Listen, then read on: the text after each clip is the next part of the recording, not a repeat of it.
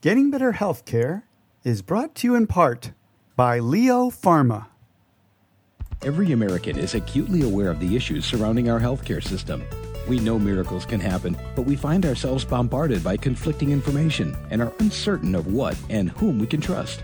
We have some of the best medical care in the world for those who can afford it. Incredible new drugs that change people's lives, but can be very costly. Many of the best doctors the world has ever seen, but not all are perfect. That's why Dr. Steve Feldman created the show, Getting Better Healthcare, to help walk us through the labyrinth, helping us understand how to take better care of ourselves and to better understand the challenges, issues, controversies, and complexities of our healthcare system as it exists and as it could be. For better healthcare and a better healthcare system, listen to the doctor. Now, here's Steve.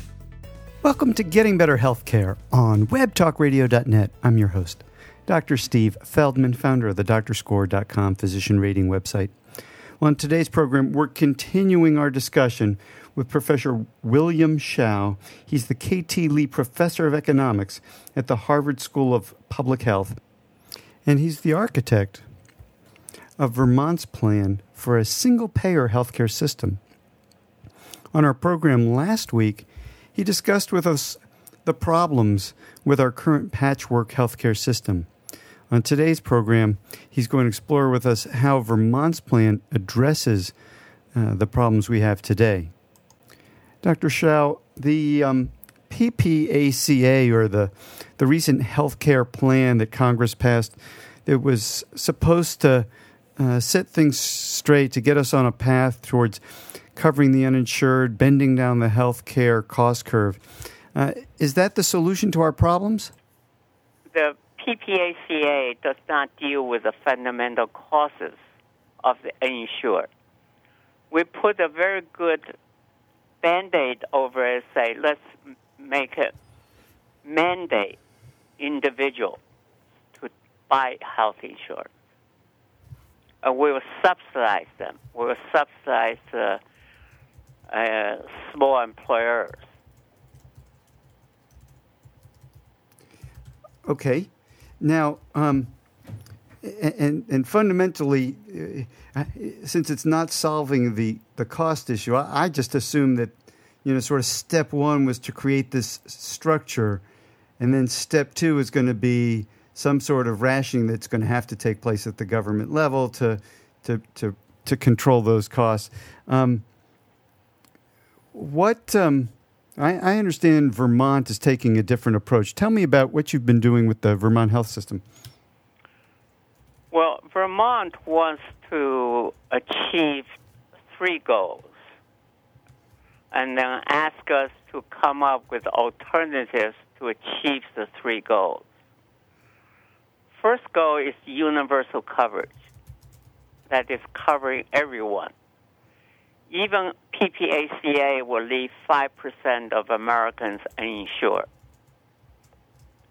But Vermont wants to go beyond that. Say, we like to have close to 100% people insured.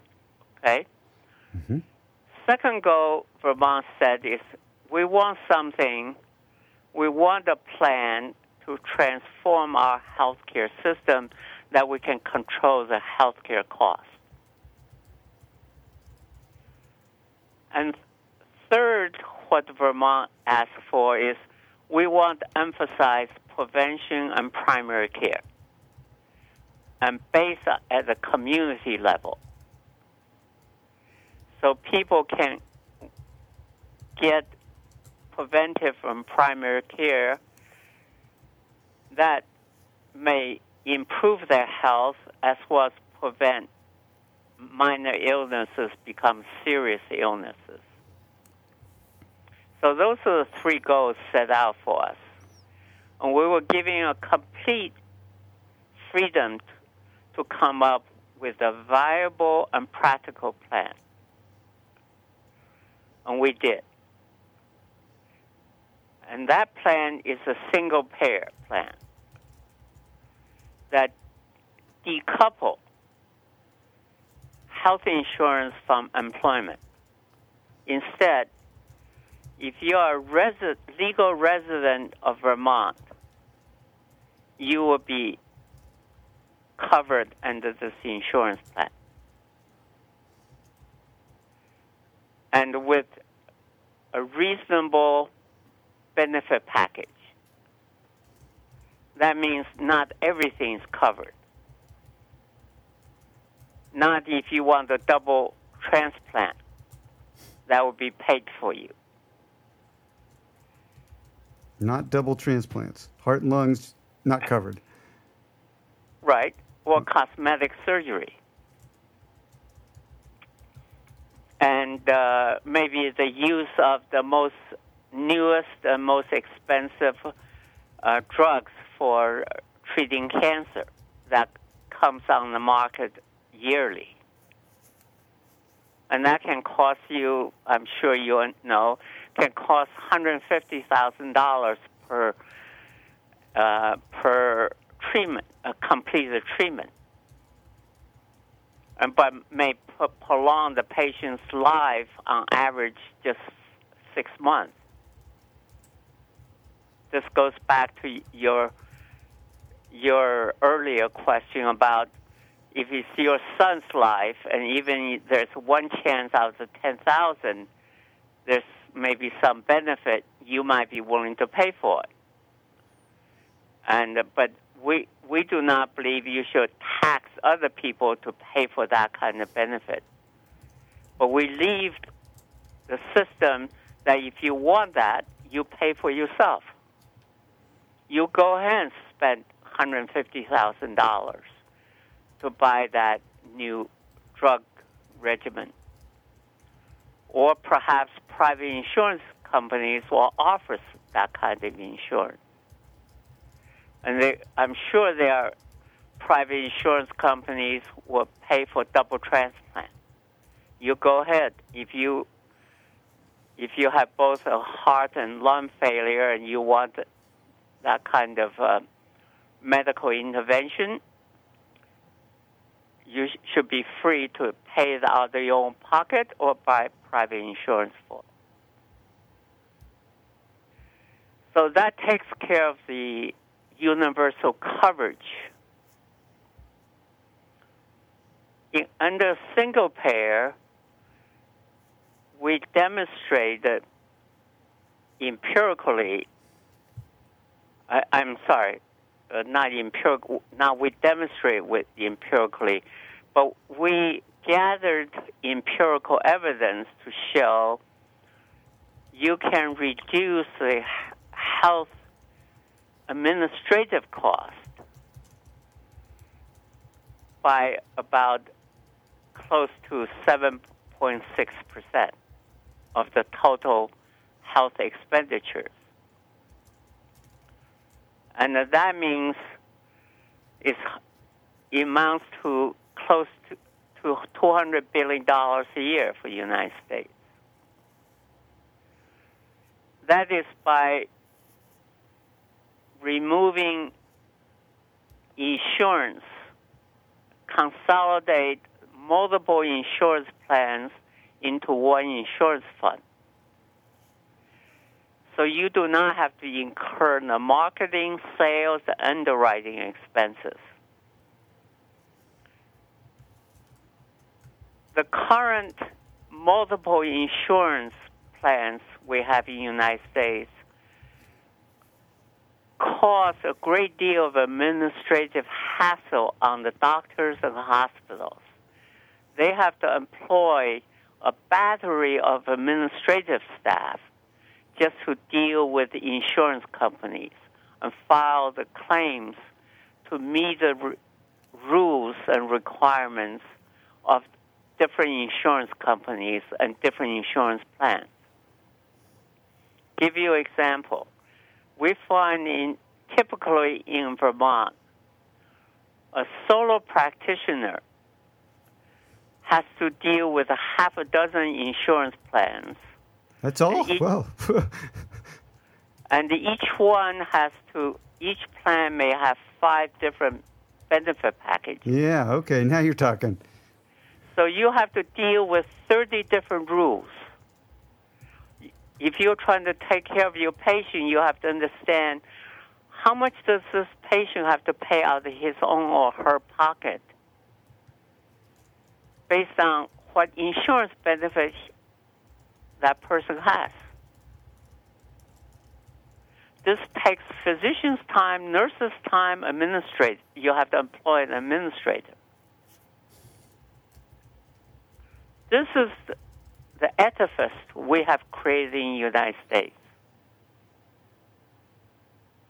Let me tell you, other than South Africa, no other advanced economy has this kind of model. Yeah.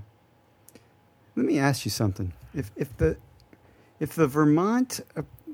proposed Vermont approach is so much better for improving medical care, this may be something you've already answered when we talked about, the health savings account plan, but if this is a much better way to pay for medical care, why don't we use this system for paying for housing or for food or for televisions and things like that? The simple answer is this.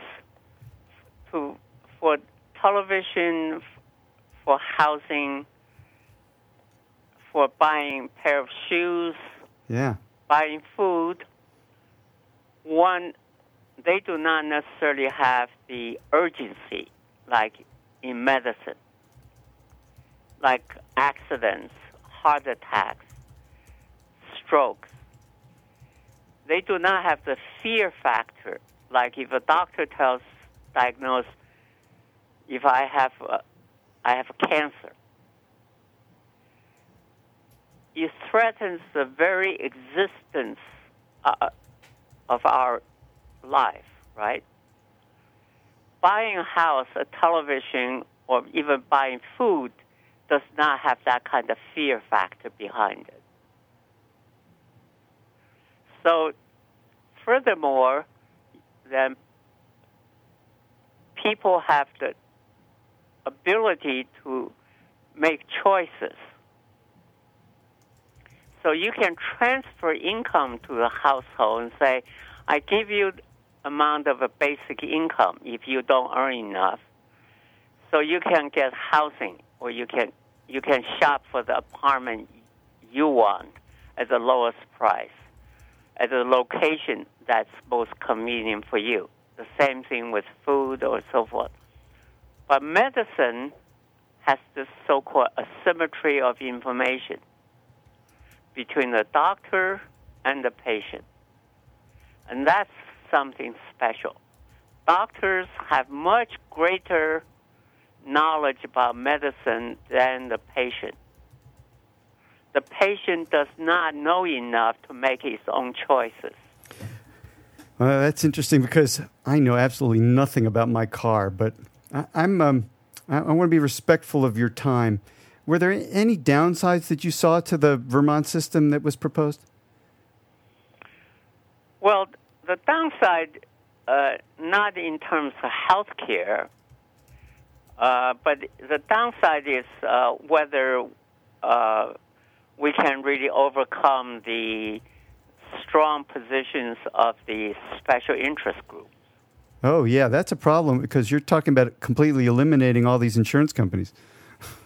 Well, not 100% eliminating. Our proposal would let the administration of the plan be given to a private entity, but through a competitive bidding process.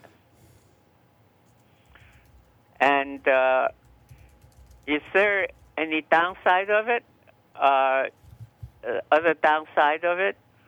In order to control healthcare cost escalation, the single payer will impose an overall budget over the whole health sector for Vermont. We propose that the people who have to pay, that is the workers, employers, and the state, sit down with the people who receive the benefit. That's the beneficiaries, the patients, physicians, hospitals, and pharmaceutical industry, you sit down every year and negotiate. The beneficiaries usually want more. The people who have to pay want to pay less. You negotiate on a global budget. Right now, that global one, we do not have a global budget. Just like you give a teenager without a budget and say, you go out, I will pay for you if you show me a receipt. You go ahead and even rent an apartment on your own. You buy a car, you go to restaurant, movies, rock concerts, whatever you want. I will pay for it as long as you show me a receipt, legitimate receipt. That's the system we have now. We have no overall budget constraining the system. So everyone trying to get the most out of the system as they can, including patients, including insurance companies, including doctors, including hospitals, including pharmaceutical industry. I hope I spoke bluntly enough. Yeah, what we have. Great. All right. Well, our time is at an end. Do you have any final suggestions for our listeners? My suggestion to your listeners is really don't only look at the particular problem. That's a symptom. You want to understand what's the causation of that symptom. When you start look at it that way, then you have a better understanding of our system, as well as you can decide for yourself what might be the remedies. Excellent advice. Dr. Shao, thank you so much for your time today. Well, it's a pleasure talking with you, and thank you for having me on your podcast. Dr. Shao makes very clear that a single-payer plan has certain advantages. It's a way to bring down costs. It's a way to cover the uninsured. It doesn't fully solve the underlying problem with incentives, because if we have a single-payer plan and people are not paying themselves for their health care, well, there are going to be issues with people wanting more than the plan will have to pay for, and somebody's going to say no, and therefore there will be people who are unhappy. As Dr. Shao makes clear, a single-payer plan isn't necessarily a one-track system. There may be a second track that wealthy people can take, and so our healthcare system would not be a one-tiered system for everybody, but hopefully there'd be good care for everybody and maybe better care for those who can afford it. Arguably, we already have that now anyway. Well, that's our program for today. In the coming weeks, we'll be speaking with another PhD in economics, Dr. Hal Luft, and we'll be learning about the incentives in our healthcare system. We'll also be speaking with Dr. John Piet. He'll be explaining what health services research is, and he'll be describing some very interesting work on how well, and I should say how poorly, some people take their medicines. Our show today has been brought to you in part by a grant from Leo Pharma. Our theme music, I'm proud to say, is by the incomparable Michael Zioli. Until next time, I wish you the very best of health. Thanks for listening to the show today. Remember to go to DrScore.com to get and give feedback about your doctor and to read others' recommendations about doctors in your area. It's a way to choose your path to healthcare empowerment. That's DrScore.com, DrScore.com. And we'll see you next week right here on Getting Better Healthcare.